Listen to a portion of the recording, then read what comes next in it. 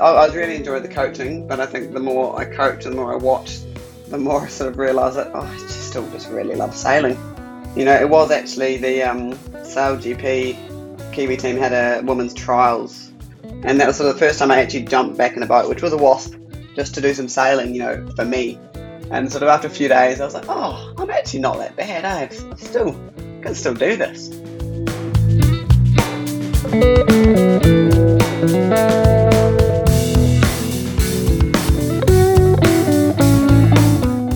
I enjoyed a lot of it, but I think pretty quickly I did find myself looking out the window a lot. We had pretty good views of the sea out the window, and I would just often be looking out and going, oh, it's quite good. Could be out there sailing, could be out there winging, could be out there doing something. I definitely found that part hard. I've definitely realised through it that, me being inside in an office every day is just probably not the right thing for me.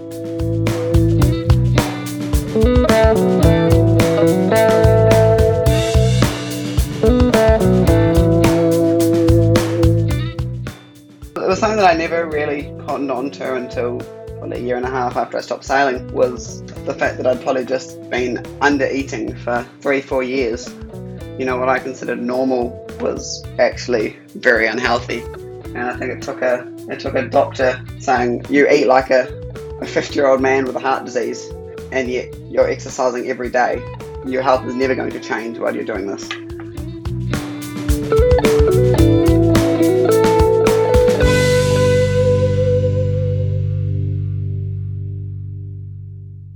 Jo Allais always maintained she hadn't retired when she stepped away from top-level sailing after the 2016 Rio Olympics, but it was still a surprise in some circles when she announced earlier this year she was targeting a third Olympic medal in Paris.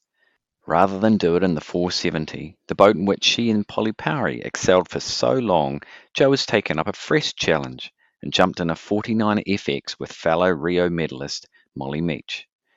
Jo talks in this podcast about what drew her back to the top level of the sport, what it has been like trying to master a new boat and form a new partnership, what it will take for the pair of them to win a medal at the 2024 Paris Olympics, and how she will deal with expectations. She also delves into how she coped with the last 5 years, when she combined office work with coaching, and talks about what she's trying to achieve in her role as chair of World Sailing's Athletes Commission. One of the more important conversations we had was around the struggles Jo had with her health during her Rio campaign, and how she approaches that part of her life now, which could be valuable for any young sailor, parent, or coach. Jo is thoughtful, engaging, and honest, and clearly driven to get to the top of international sailing once again. It's going to be fascinating to watch her progress with Molly Meech over the next couple of years in the 49er FX, but also as members of Live Ocean Racing to compete in this year's ETF 26 Grand Prix Series. Just a quick note to let you know this interview was done before she flew out of the country about 10 days ago, but we managed to talk about Live Ocean Racing and the impact it will have on bridging the gap in professional sailing for females.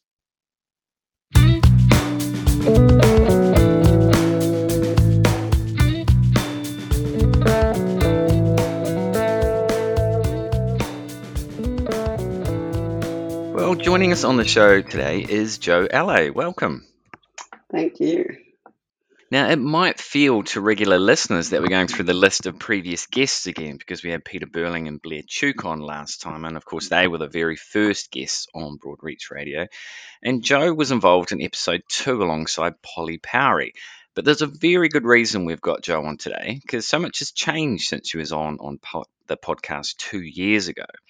The most recent news was this week's announcement of Live Ocean Racing, a New Zealand team to compete in various events over the coming years, starting with a team of mostly women to compete in the EFT 26 Grand Prix Series, which gets underway this weekend in France.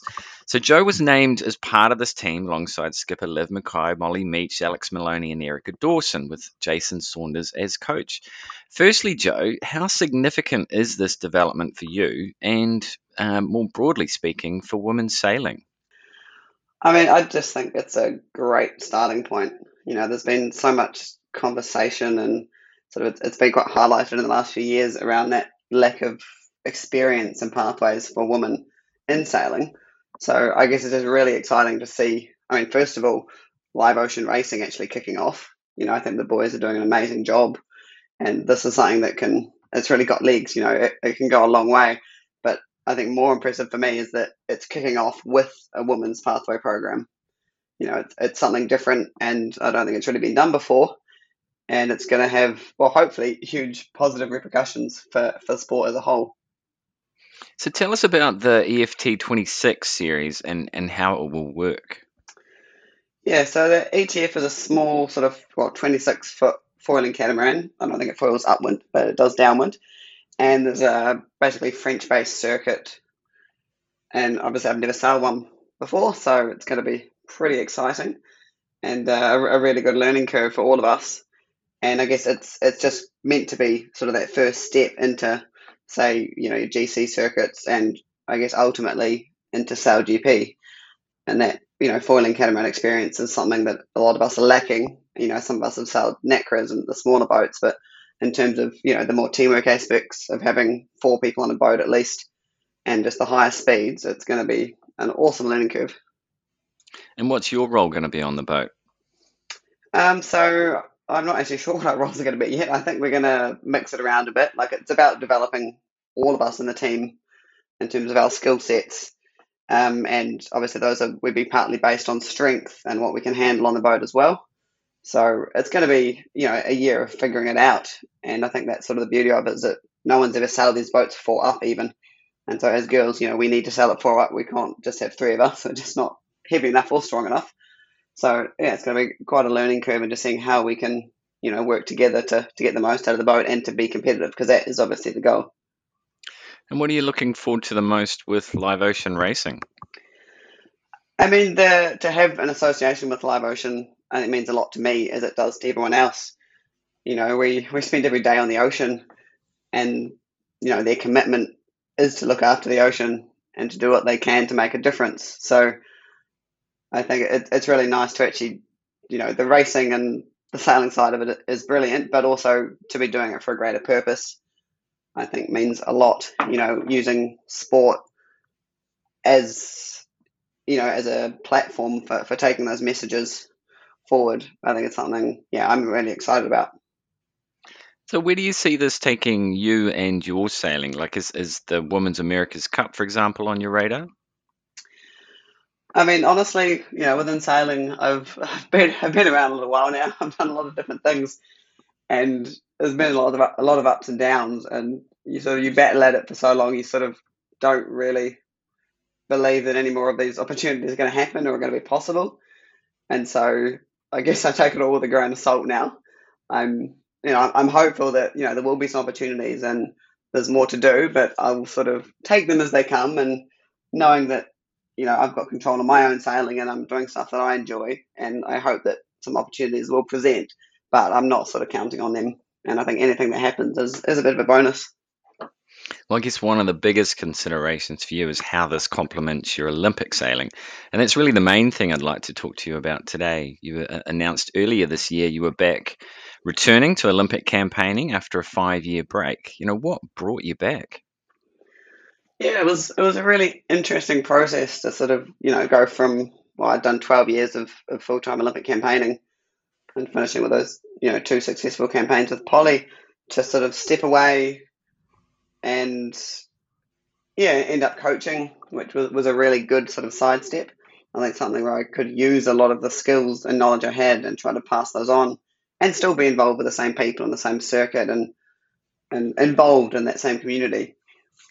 And I was really enjoying the coaching, but I think the more I coach and the more I watch, the more I sort of realise that, I still just really love sailing. It was actually the Sail GP Kiwi team had a women's trials, I think February, what was that, 2020. And that was sort of the first time I actually jumped back in a boat, which was a wasp, just to do some sailing, for me, and to actually to see if I could sail again. And sort of after a few days, I was like, oh, I'm actually not that bad. I still can still do this. And that it just sort of, I guess, sparked something off again, and that I had so much fun on the water that that's what I wanted to be doing. And so I was obviously still coaching through to the games with Mike and Erica, but I guess in the background I started doing a little bit more sailing for myself. So I jumped in the FX would have been over a year ago now, just to do a few sails to see, if I liked it, if I thought I could do it. And yeah, I guess I sort of got hooked again. Because you were quite careful to say throughout those 5 years that you hadn't retired. You know, deep down though, did you really think you would come back and compete again at the highest level? Because looking through some of your blog posts, there's one from 2019, and you said you'd no interest at all in campaigning again in the near future. Yeah, and I guess the reason I don't want to retire is I always feel retirement's a bit sort of black and white. I've never felt like I'm fully done, but I definitely was not in a place to campaign for a few years. And yeah, it wasn't till sort of 2020, 2021 really, that I thought, oh, actually, maybe I do have the energy required and I do have that drive and that passion again to do it. So there was definitely a few years of having no interest in it. And I guess that's where I was lucky. I had the coaching to sort of keep me involved and keep me learning and, keep me around the sport. But it's not in the 470, is it? The boat in which you were such a force with Polly Parry. You won those 2 Olympic medals and a world title. You two were female world sailors of the year. So why the 49er FX and not the 470? Yeah, so I actually did jump back in the 470 last year for the Nationals. I hadn't sailed the boat for 4 years, and I jumped in with Andre, one of the young guys. And, their first jive was pretty mint. So I was like, oh, okay, I've still got this. This is still pretty easy. And we did the Nationals, and it was good fun. But I was sort of going winging after sailing as well, and I sort of found the winging a bit more fun. So I was like, okay, I know the 470 is there, but I guess the learning aspect was not quite there. I've been through 8 years of that boat. I've sailed it to a level that I was very happy with at the end.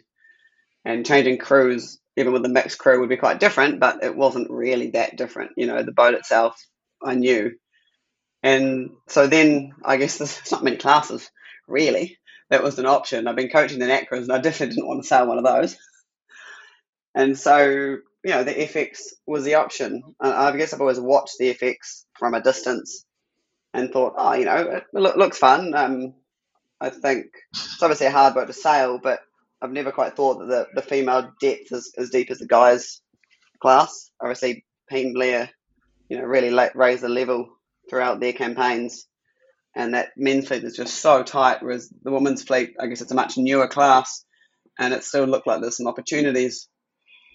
And so it was, I guess, something that I thought would be a massive challenge, because trying to learn to sail any boat in 3 years, to an Olympic medal winning standard is, I think, near on impossible, which I quite like. But obviously not as extreme as trying to do something like windsurfing or something else, which would be actually impossible. So you've teamed up with Molly Meach, who just happens to be one of the world's best female crews. So how did that come about? And I guess how significant is it that, considering your relative inexperience in the boat, you've teamed up with her? Yeah, so I mean, obviously, as soon as I started thinking about the FX, I had a little list of crews, and I mean, let's be honest, there's not many crews in New Zealand, and there was one massive standout. And obviously, I know Molly. I've known Molly for a long time, and I really respect her and think she's pretty incredible in the boat.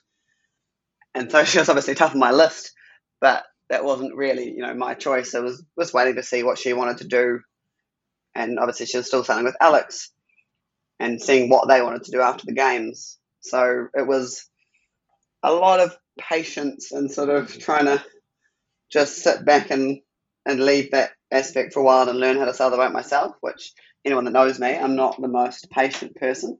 So that was a pretty good challenge. But yeah, I just thought if Molly was going to do this with me, then I needed to put in the work before she hopped on the boat. She doesn't want to go do all those silly capsizes when you're learning.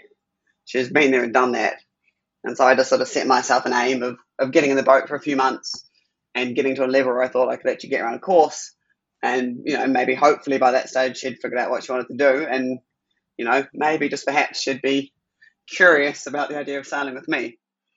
And, as it turned out, it fitted in really well. And yeah, I'm just so happy she actually wanted to do it because I really didn't have much other options or any other options. So I'm guessing that's accelerating your learning to have someone, like her alongside you. Yeah, and I mean, I didn't quite probably realize just how good she was until she came out for one session, just when I was training late last year, and just did a few laps, and I was just like, oh wow, okay, so that's what a that's what a world class crew is like. It makes me look so good, and yeah, I think I just realized then I was like, okay, that there's a massive difference, between I've been sailing with a bunch of young guys and just different people to get my hours up, but jumping on with a world level crew was pretty incredible. And I figured out pretty quick that she'd, have a lot to teach me, and she would have no hesitation in telling me how to do things, which I really enjoy. I mean, I'm just lucky that I actually have someone on the boat who is coaching me through things, and I don't think you can accelerate the learning process any more quickly than that. So how has training been going? Yeah, I've really been enjoying the training. I think I'm quite impatient. I want to be better, quicker. I think we have to be quite careful to remember that, even now we're only about 2 months in sailing together, and I'm about 5 months in the FX full stop. So it is really early days, and not sort of getting too hung up on, I guess, mistakes I'm making, or, I want to sail the boat well enough that she doesn't have to tell me how to do anything. But that's obviously going to be a little while away. And if I get the occasional maneuver that she's happy with, then, I take those wins. And I think we're definitely progressing well, but it is, it's a long game. We're playing this as the short time we have, but we've still got to pace ourselves and just chip away at what we need to work on. But I mean, it is great fun. It's so refreshing. It's so much fun to be learning something new, and I mean, yeah, enjoy spending every day on the water with Molly. So you haven't quite yet dipped your toes in the international waters, but you've had a couple of regattas back home. You started off with the 49er FX National Champs, and then you took out the 49er FX at the Ocean Bridge NZL Sailing Regatta. Just talk to me, I guess, about what those two regattas were like. Yeah, it's pretty strange to get back into actual racing. I mean, I know Europe's going to be a bit of a jump in the deep end, but even New Zealand just starting off racing, the nationals was really windy, and obviously the FX is a boat where you get pretty punished if you haven't quite nailed your bow handling, and that was sort of that regatta. I was still trying to sail around the course rather than race, so it was pretty tough.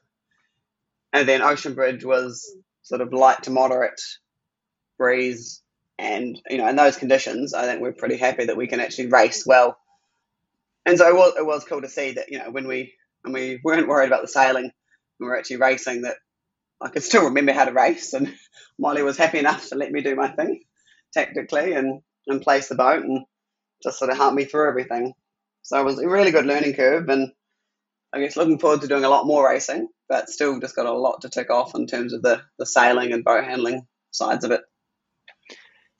Maybe just talk to us a little bit more about how different skiff sailing is compared to the 470. Yeah, I think what's interesting when you sail different boats is, I guess, the similarities probably come to me first. Like there are so many things in every boat that are the same. Be it, I mean, I'm sailing all sorts of things at the moment. I just did the Moth Nationals on the weekend, and that's, you're doing 19, 20 knots upwind, and yet the same rules all still apply. And I think the FX has given me a very good base in terms of strategy and tactics, and that boat on course, boat on boat positioning, because obviously the 470 and the breeze, you actually sail it a bit more like a skiff in terms of minimal maneuvers. And in the light to moderate, they're actually quite similar in terms of, how you race. And there's a lot of sort of finer details which are quite different in the skiff. And obviously just the me getting across the boat and all the maneuvers, and the I guess in the 470 you can really refine your maneuvers to be every maneuver is perfect. And I guess what I'm learning in the FX is have every maneuver pretty good is all I need to aim for. Because as long as you're sort of still trucking in the right direction and you're fast, it's a different level, I guess, we're aiming for, because there is just so much more. It's a much harder boat to actually sail perfectly, which is a really cool challenge. But at least when it comes to the racing, I am finding it kind of similar with a few sort of little tweaks. You sound quite energized. You sound like you're a new student who's getting their teeth into a whole lot of new work. And I'm guessing you're learning lots of new skills, but not just on the water, but potentially off it as well, even things like boat setup and maintenance and the like. Yeah, I mean, I love learning. I think that's what's been really clear to me the last sort of 5 years outside of sailing, is that when I've been most sort of enthusiastic and energized, and it's when I'm learning something new. And I mean, sailing, there's so much to learn, and so jumping into a new boat, there's so much to learn. And we're lucky enough at the moment with the effects of there's actually a new mast and new sails, so there's learning a new rig as well as learning how to sail a boat. And so it's a great time to hop on the class. I don't have any sort of hangover settings or ways of sailing the boat from what it was before. I can come in pretty fresh, and I feel the 470s actually set me up pretty well in terms of how you set up a boat. Because honestly, the 470 is a slow boat, but it's really hard to set up. It's a very tweaky, delicate sort of class. And I think relative, I'm actually finding the FX easier in terms of how you manipulate the sail shape and how you get it to feel like you want it to feel. But yeah, I am definitely loving it. Oh, that's great. So there might be an expectation out there that you'll both immediately be near the front of the fleet, given the pedigree of the pair of you. What about your own expectations? What are they like? I think yeah, expectations are something we're probably going to battle with a little bit because we're obviously both highly competitive people, and we only want to do things perfectly or as close to perfect as possible. But I think we're also pretty realistic that I've been in the boat 5 months, and we're going to be racing people who've been in the boat for 9 years. So I mean, Molly's obviously been there for a long time. She's sailed the boat as long as anyone, but it's still going to be a learning curve. And I think at this stage, we're just, as long as we see that we're improving and that we have sort of some flashes of brilliance, then we're pretty happy. But yeah, we're definitely aware it's going to take a little while to actually be, at the front of the fleet where we want to be. But we just don't know.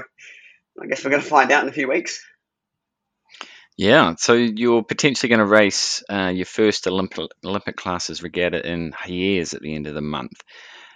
How strange will that be, especially as you've been on the other side for the last 5 years as a coach? Yeah, back to racing. I think we're both going to be a little bit nervous going into it. Just that, it has actually been a long time for me since I've raced, and I've watched it all. And you definitely see a different side when you're coaching. But actually, being out there, being on the start line, making sure the brain's in that right space to just go racing. And yeah, I don't know really how it's going to feel till I'm out there, but I think it's going to be pretty good fun. I mean, we have a good time on the water anyway. So as long as we can keep laughing and keep having a good time, and obviously the seriousness in our approach to racing will always be there, but we've just got to make sure we, try to keep it a little bit lighthearted because it is going to be, there's going to be some entertaining moments. I think, I'll be doing a bit of weird stuff on the boat, I'm sure. So, what's it going to take for you and Molly to win a medal at the Paris Olympics? Yeah, I mean, it is going to be a long stretch. It's 3 years from nothing to trying to be at the top. So I mean, we've got a pretty good plan, we think, and it's just going to take a lot of hours and a lot of sort of building up how we sail the boat so that that can be natural and we can actually just race and make the right decisions when we need to make them. I mean, I know what it takes to win a medal, and so does Molly. And I think together, we can definitely get there. It's just going to be that timed run aspect of it, which I think makes it sort of extra interesting. But obviously, we wouldn't be doing this if we didn't think it was possible.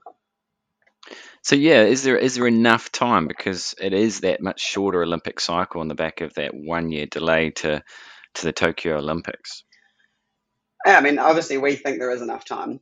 We think it's going to be tight, but it's doable. And I know for myself, like personally, learning new things. When I start something new, it just feels impossible. I mean, I remember learning to sail a moth or to wing foil, sort of really skill based sports that when I first started, the first few weeks, you're going, this is impossible. Like, there's no way I'll ever be able to do this. And you look back and a year later, and you're just, you're not even thinking about it anymore. It's natural. Your instincts, your body just does what it needs to do. And so I guess I have that faith that given enough hours and enough sort of intention in our training, that we can actually get to that stage sooner than most people can. And I mean, also the fact that Molly's already there.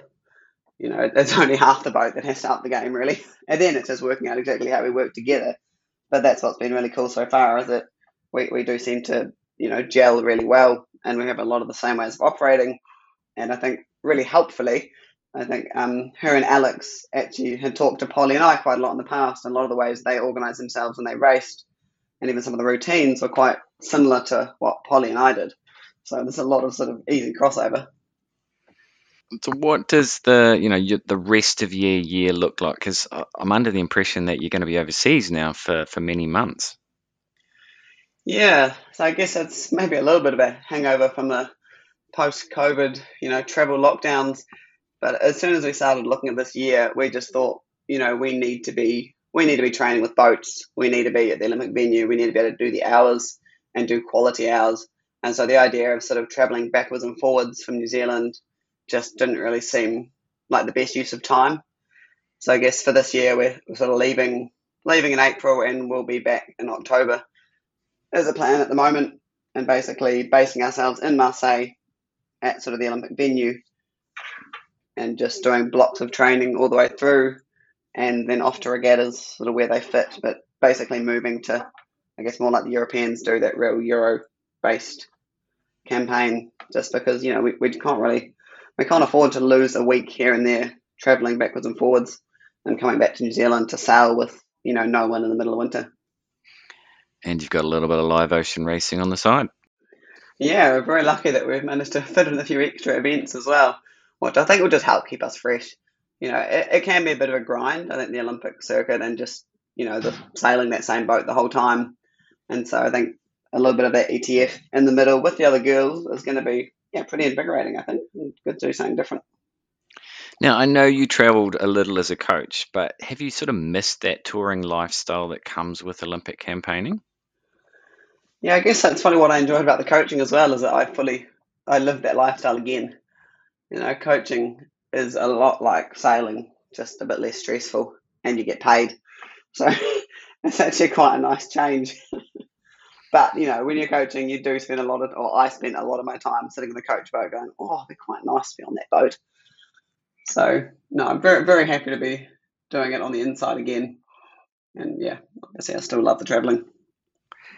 Do you think the Olympic sailing landscape has changed at all in those 5 years that you've been out as an athlete? Yeah, that's an interesting question. I mean, some of the classes have changed. A lot of the people have changed. A lot of the people remain the same. But yeah, I'm not sure it has changed that much.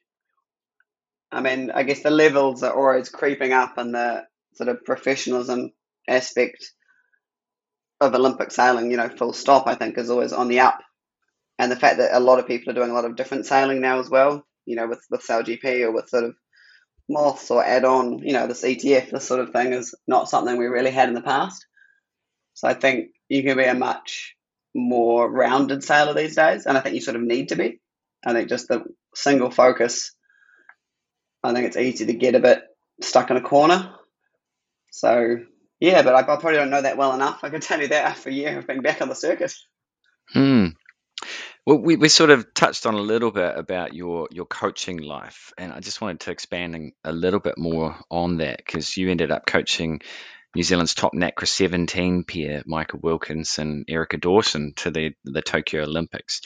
What got you into coaching? Because in another blog post, you said you had no interest in coaching. And so what was that experience like for you? Yeah, I think it's definitely a typical sailor response. I do remember saying that, and I remember other coaches I know saying that as well. So it's definitely something when you're a sailor, you're like, oh no, I don't want to be coaching. Definitely not. But I think once you're out of the sport for a little while, I mean, I guess I missed it. I missed being around it, and I missed having an outlet for all those years of knowledge and experience I had. I felt like it was sort of going to waste, and coaching was sort of one of the well, only really ideas I had for how I could give back and how I could, try to help some of the young sailors coming through. And I think I'd only been working full time in the office for about 6 months by the time I started reaching out to New Zealand and asking, oh, is there anything I could do? Is there any coaching? And I ended up doing some 470 coaching straight away, and then sort of found my way into the NACRA program. So it was a bit of a journey, but yeah, I think it was a great thing to have done. And I mean, I definitely think actually all sailors should do some coaching. You learn so much by watching, and you also realize how much as a sailor, you have your blinkers on, and you just get stuck down this path, and you sort of lose track of, I guess, reality and perspective. And yeah, hopefully I can keep those things over the next few months. So what was your approach, or what was your philosophy with Micah and Erica? Yeah, I guess the way we coach is often the way we have been coached, or what we liked about the coaches we've had. And I guess I saw myself as very much a supporting role or an enabling role. I'll do anything to help them and to make sure they could, achieve their goals. And the different teams I've worked with, there was different requirements, but often sort of keeping that overview of the whole campaign, a little bit of herding cats along the way. It sometimes feels like just trying to make sure that they're going along the right path and not getting, running away in crazy directions. And obviously, Mike and Erica were a very young team, and it was their first Olympics, so it was a big jump for them, and it was a very late selection. So it was an extremely compressed campaign, and so yeah, I thought I was able to use a lot of my experience to try to shortcut some of those learnings. Obviously, offset by the fact that I don't know the NACRA that well. I've obviously watched a lot of NACRA now, and I have a pretty good idea, but that technical aspect is probably not my strong point as much. So just knowing where I could add value and where we had to get other people in to sort of add different pieces that I couldn't. Do you see it as something that you'll go back to once you maybe hang up the booties and wetsuit again? I think I think that question's always a funny one, because while you're sailing, you just straight away you're like, oh no, I don't think I'd be doing any coaching. But I know better than to say that. So I don't know what I want to do after this. I guess I'm quite happy at the moment to just be living with what's now, and we'll sort of see what comes up in the future. I guess that's the cool thing I've found, or what I've realized over the last 5 years as well, is that I don't always need a full plan, that things will actually pop up, and if it seems like the right thing to do, then I think it is the right thing to do. As you say, there's a lot going on at the moment, and who knows what will happen next. How do you think, I guess, your experiences in that coach boat will help you now as a sailor again? Yeah, I'm quite curious to see what sticks with me. I'm still very much in the learning the boat phase, but I think once we start racing, it's going to be interesting to see if I can keep that perspective, because I think as a coach, you have a lot more overview, sort of what the fleet's doing, of what you would do. Like, you get a lot less wrapped up, I think, in the emotional side of it, whereas when you're sailing, you're so in it that you can get a little bit blinded. I mean, I think it's interesting for whoever coaches me now as well, because I expect different things from a coach, or I know what it's like to be on that side of the fence too. So I think I've probably always been a little bit difficult to coach. I don't know if it's made me more or less difficult, but I think we're going to find out. But Yeah, I was going to ask you that actually. Do you think you'll be more coachable now, or do you think you'll question things more? I think it's actually a bit of both. I don't think I get one without the other. I think I have a lot of trust in a coach, because I know when you're coaching, the only reason you're saying something is because you want to help. And that's something hard as a coach when you are trying to give feedback and a sailor sort of just bites it off. And I know I've been like that in the past, so I'm like, oh, jeez. I know I can be a bit painful, because I can get quite stuck on some topic. So I would hope that I'm a little bit more open, or at least I know that I can have that capability of just disregarding information, whereas, yeah, needing to stay a little bit more open and try things before I sort of shut it down. So yeah, hopefully a little bit more respect of what a coach actually sees. So what I'll do is I'll just take that clip and send it to your coach so that they can play it to you anytime you start questioning things too much. Oh no, he loves questions. It's good. Now, coaching wasn't the only thing you did over those 5 years out of the high performance sailing scene. You initially started working for Ernst & Young and did that intermittently for some time. Just tell me what your role was there and what it was like for you to be doing an office job. Yeah, that was a absolute jump on the deep end for me. I'd never been into an office basically until my first day. So it was all quite overwhelming, work outfits and offices and being inside and air conditioning all day and sitting at a computer. Definitely pretty different. But I was definitely lucky enough there to have a really good bunch of people around, and EY was incredibly helpful. It's some of the people there. There's some extremely smart people, and people who really know their fields better than anyone. And so it was an opportunity to learn a lot, and I think I've definitely learned a lot around how business operate and just seeing things from a different perspective. I definitely I enjoyed a lot of it, but I think pretty quickly I did find myself looking out the window a lot. We had pretty good views of the sea out the window, and I would just often be looking out and going, "Oh, it's quite good. Could be out there sailing, could be out there winging, could be out there doing something." I definitely found that part hard. I've definitely realised through it that me being inside in an office every day is just probably not the right thing for me. I'm a lot happier outside, and I'm a lot happier having different sort of stimuluses and different experiences. That routine. I mean, a lot of people really enjoy that routine of just you go to work every day, you come home, you have your weekends, you have your evenings. Whereas I guess I wanted more, and I've obviously been spoiled through years of Olympic sailing. That when it is a day that looks like perfect surf, you probably go for a surf in the morning and then you go sailing, or you have a lot more freedom and flexibility, and you sort of run things on your own schedule, and you still do all the work and you put in the hours, but it's a lot freer. Well, if anyone follows your Instagram account, they can see that you do really sit still, do you? If you're not sailing or coaching, you're either stand-up paddleboarding or winging or moth sailing. Um, can anybody ever get time with you to sit down and chat? Oh, I've always got time for people, as long as it fits around the activities. But no, that's definitely, I definitely do tend to overdo it a little. I get a bit excited by my activities, but yeah, I guess that's just a part of me. I've always been like that. And nowadays, there's just so many more fun things to do.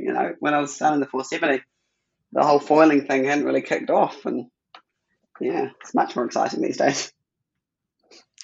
But you do have time to join the World Sailing Athletes Commission, which you did in 2016. And last November, I think it was, you took over as chair of the committee. Firstly, just what does the commission do, and what are you trying to achieve in your time as chair? Yeah, so World Sailing Athletes Commission I didn't really know what it was, to be honest, when I signed up. I thought it would, you go to the meetings and you're sort of involved in some of the decision making. But I think as I've been there for longer, I understand, the background a lot more. And probably the longer I've been there, the more I think it is hugely important and it's hugely undervalued. I think that a lot of sailors, well, we're just so busy sailing when you're an athlete. You sort of decisions get made about events, about classes, about formats, anything like this, and sailors complain about it, but they don't generally speak up, and they often haven't been involved with the process.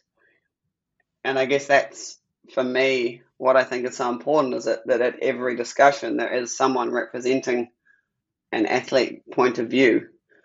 And that is the basic outline of the Athletes Commission, is that there's seven of us, 7 to 8, it depends on the year, who were at the meetings, we're involved in the committees, we're involved in the working parties. And in my role as chair, I'm one of the World Sailing board members. So I'm sort of involved in the decisions at World Sailing at that top level. And it gives me the opportunity to to have that say and have input and to represent the views of athletes. Whereas, or else, there's a lot of well-meaning people, but they are often a lot older and have not been involved in sort of top level sailing for years. And I know they always mean well, but a lot of the decisions that get made, to any sail in the boat park, they would just not understand any of it. So it's a really interesting role. It is kind of tough because I find it very hard to get feedback from athletes. I mean, we've actually got a few members of the Athletes Commission in Palma at the moment, and they are sort of chasing up a few issues and trying to get the feel of what we need to be pushing, because ultimately we are just there to represent the view of athletes. But obviously that's not as simple as it sounds, because the view of someone 15 coming through the classes as opposed to someone like my age who's been around it for a long time can be quite different. And it's how we sort of balance out what's good for the sailors now, but also what the sport needs to be doing in the long term to make sure that for the young ones coming through now, the sport they inherit is in a far better place. So are you comfortable not only sitting on committees like this, but also leading them? Yeah, I guess anyone that knows me is probably aware that I can be outspoken, and I'm not afraid to ruffle feathers and to make a point. And I think that helps me in this, and that I'm okay to stand up in a room of 50, 60 year olds who've been around the sport a long time and make a clear point, because I think I have to. That's my role, and if no one else is going to do that, then I'm happy to. And I'm never going to be able to make everyone happy. I think that's what you learn quite early on in the sort of governance areas, is that every decision has pluses and minuses, or else it would be a really easy one. And that's, I guess, that's a part of being in this role. And I've definitely found that hard, but I guess someone's sort of got to do it.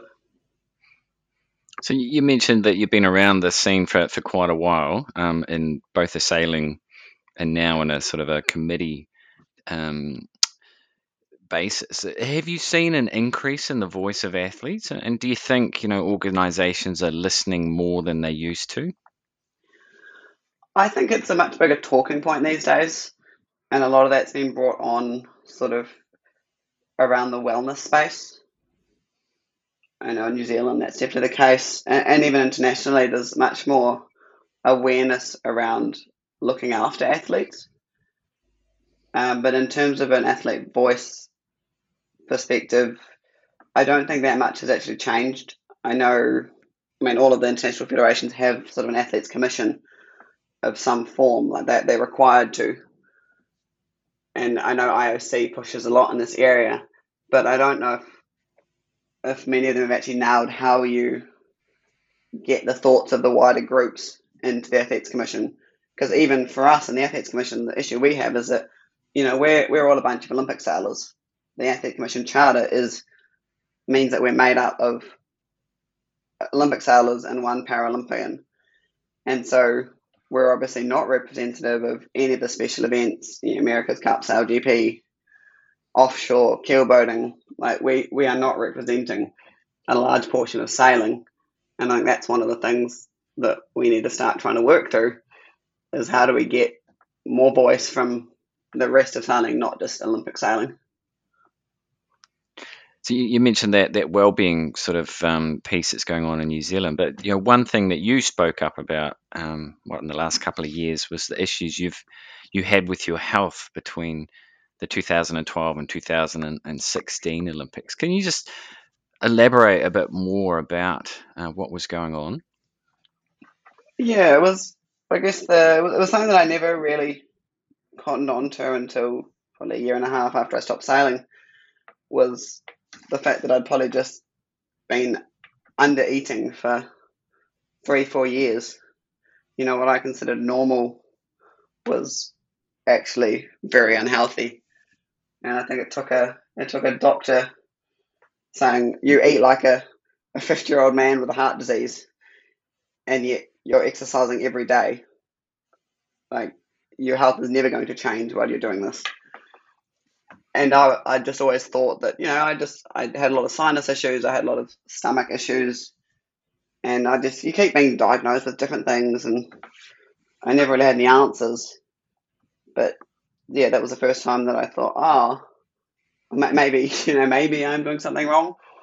And to be honest, the 470, it wasn't the 470, it was my own sort of expectations of the weight I needed to be competitive in the 470 had sort of pushed me into a corner where it was something easily controllable. Of all the things in sailing, your weight, your body weight is something you can control and you can focus on far too much, really. And my way of fueling was about not fueling. It was not having protein after exercise. It was not eating enough to make up for the run I'd done or the sailing session. I was in the negative the whole time, and which is obviously over a long period of time really unhealthy. And I can trace that back to sort of, I think 2013 was the first year where my weight was at a point which now I look at it and I'm like, oh, geez, like what was I thinking? I was probably 6 kilos lighter than I am now, and I kept it there for a long time. And in your brain, you have a few good results, and you start equating that with your weight, which obviously it actually does not matter. Like for my sailing now, I'm not fussed. A few kilos here and there, I just don't think it's a difference. If you get off the start line, if you get the right shift, if your technique is good and your brain's sharp, you're in a much better place. But I think and it's not just me who's been there. I know a lot of sailors and a lot of athletes who end up using that aspect as a focus point, and it's just very easy to control or to focus a lot of your effort on controlling that.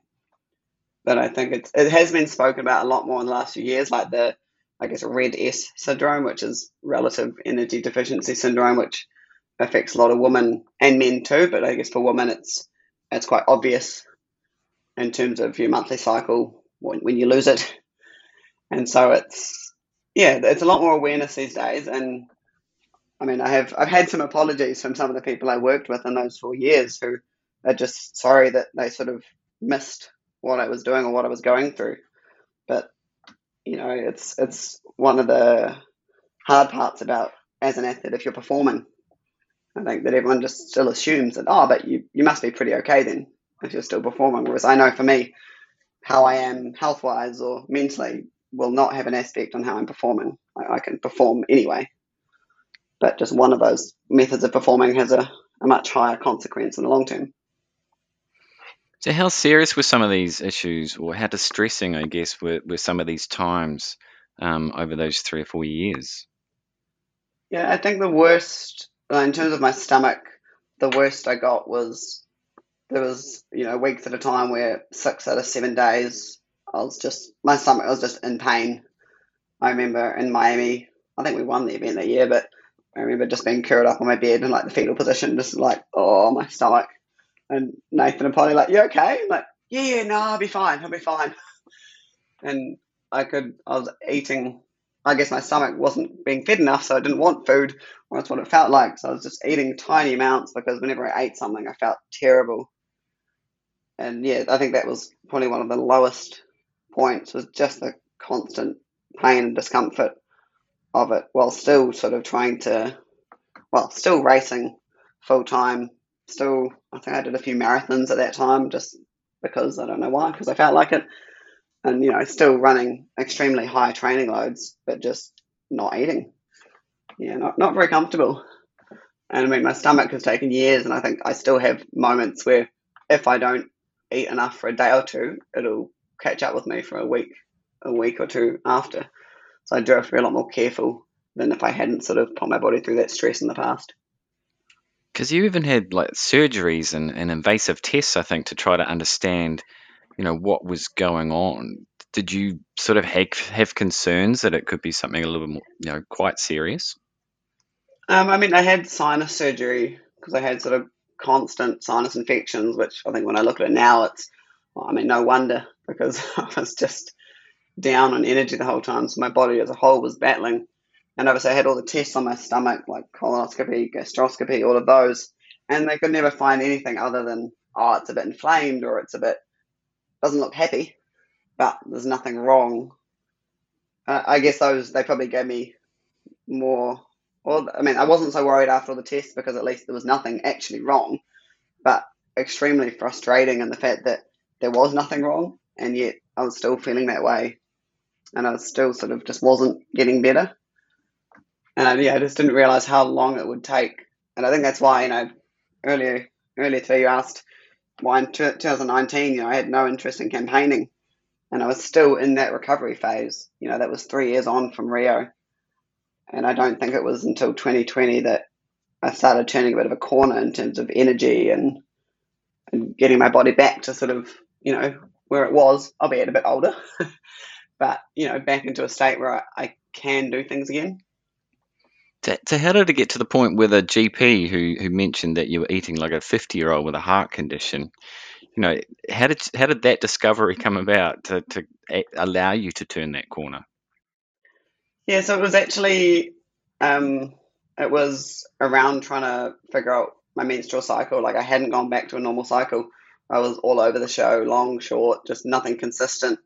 And so I guess I went through a bunch of checks again, everything checked, and eventually they're like, "There's nothing wrong with you."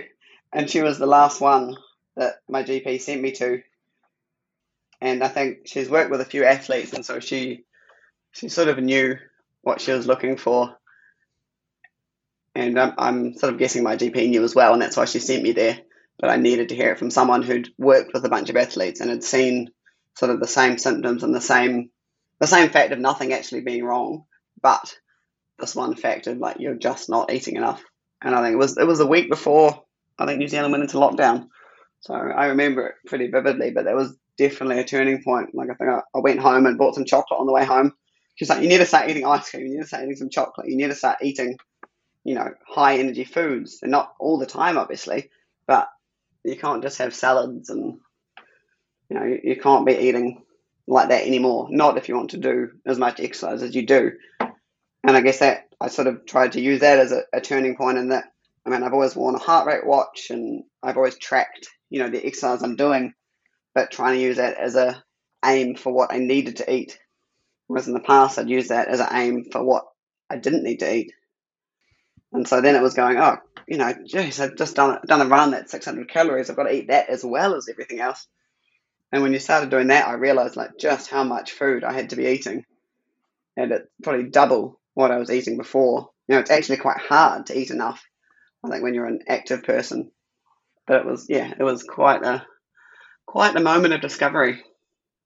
Well, certainly when you say eat enough for an active person, well, an active person like you, who's on, 10 times as active as probably a normal person. Do you think attitudes are improving in this area? Because, a study a couple of years ago found that 3/4 of New Zealand's top female athletes felt elite sport was putting them under pressure to look a certain way. I mean, I think when it comes to the look aspect, I don't think anything really changes. I mean, I definitely worry. You worry about the younger girls coming through. I came through without, Instagram and Facebook and all that stuff. That all came through when I was a bit older. I know what I'm looking at and I know what's realistic. Whereas I think and I've heard this from other sailors even, there's that expectation to look athletic, and generally that's thin, and when you are doing the amount of sort of energy expenditure we do, you're better off to not be really thin because then you've got no reserves, and you can't be as strong. You're not as resilient. And so I don't think that's changed yet. I think the fact that it is now part of discussion and it's now openly spoken about is a really good step. And I know yachting, we've had some good little sort of sit downs with some of the younger sailors coming through and just sharing some experiences and trying to make it something that's talked about. So I think that was a problem when I came through. None of this was talked about. I mean, there wasn't even the awareness of a lot of these sort of conditions. So well, I think it all bodes well for the future, but I'm sure there'll be many more athletes who get sort of stuck down that track because it's a very easy one to fall down. So is this something that you're bringing to the table, that world sailing level? Yeah, world sailing is sort of alongside IOC. There is quite a push around athlete welfare, and a lot of that's around the mental aspects, but also physical. But I actually think it's not so much a world sailing issue. I think it sits with your national federations and your national sporting bodies because they're the ones who have the touch points every day. When you come into the system in New Zealand in high performance sport, I came in when I was 16, 17, and none of this stuff existed back then. If I think coming in now with what they're learning and how they're being guided through the process, I think they've all got a much better chance of being informed and not sort of making the same mistakes. But I think it's something that has to keep being pushed. And I look at the Opti in New Zealand and some of that junior sailing, and you see where the issues start because yachting is a sport where weight is talked about a lot, and it's very different to other sports. People are shocked when someone will ask me my weight, and I'll just yeah, does this. Whereas people are amazed that you just talk about your weight like that, like it's not normal in sort of normal society or in other sports. And I know within junior yachting, weight is discussed a lot, and a lot of our junior classes have sort of target weights which are entirely unrealistic generally for females. Like if I came through the Optimus right now, I think I was 53 kilo when I sailed an Opti, and that just wouldn't work now. They're all little 35, 40 kilo kids, and that's fine for other guys who haven't grown yet. But a lot of the girls are too big, and even a lot of the guys. You hear about kids in the youth classes already being so careful with what they eat and trying to keep their weights down, and it's really hard habits to kick off that young. I think they get harder and harder to break as you get older. Yeah, well, there's certainly important conversations to have. So, look, I wish you well with your work at World Sailing, but also getting back out in the water because I, for one, will certainly be taking a keen interest over your progress in the coming weeks and months. Before I let you go, though, because we're recording this the day before you head out from New Zealand to head to Europe, so I know you've got a lot on your schedule agenda for today. But just before you go, I need to get the story of your worst wipeout ever. Now, you've obviously already told me one from episode 2, so perhaps have you got one from your, say, introduction to 49er FX sailing? Yeah, I was actually thinking of one. It was a few months back. I went out for a Sunday tour boat racing in the FX, and it's probably, I don't know, 20 knots northeast. I went out with Andre, who I'd been sailing 470 a bit with, and I went upwind, all good, veer away, happy, going downwind, and I guess I didn't realise that you had to try to not pitch pole. I just thought it wouldn't pitch pole, but I think Andre stepped forward to get something off the wing, and we just went straight down wave, absolute full bury the bow. I swung around, hit the forestay. He swung so far forward that the mast actually hit him on its way down. So I had to go in. I think I nearly knocked him out. And yeah, that was my intro to 49er sailing downwind. I've since realised that you actually do use the kite and the steering to keep the boat from pitch bowling, but that was very much a 470 helm going for an FX sail, not quite realising that there's just no way out of some of those. So yeah, I did have a bad habit of hitting people with my mast early on. I'm guessing Molly's probably quite thankful that all of those early mistakes were made with other people, and she's got the improved version of Joello. Yes, no, Molly's a lot better at keeping me upright downwind.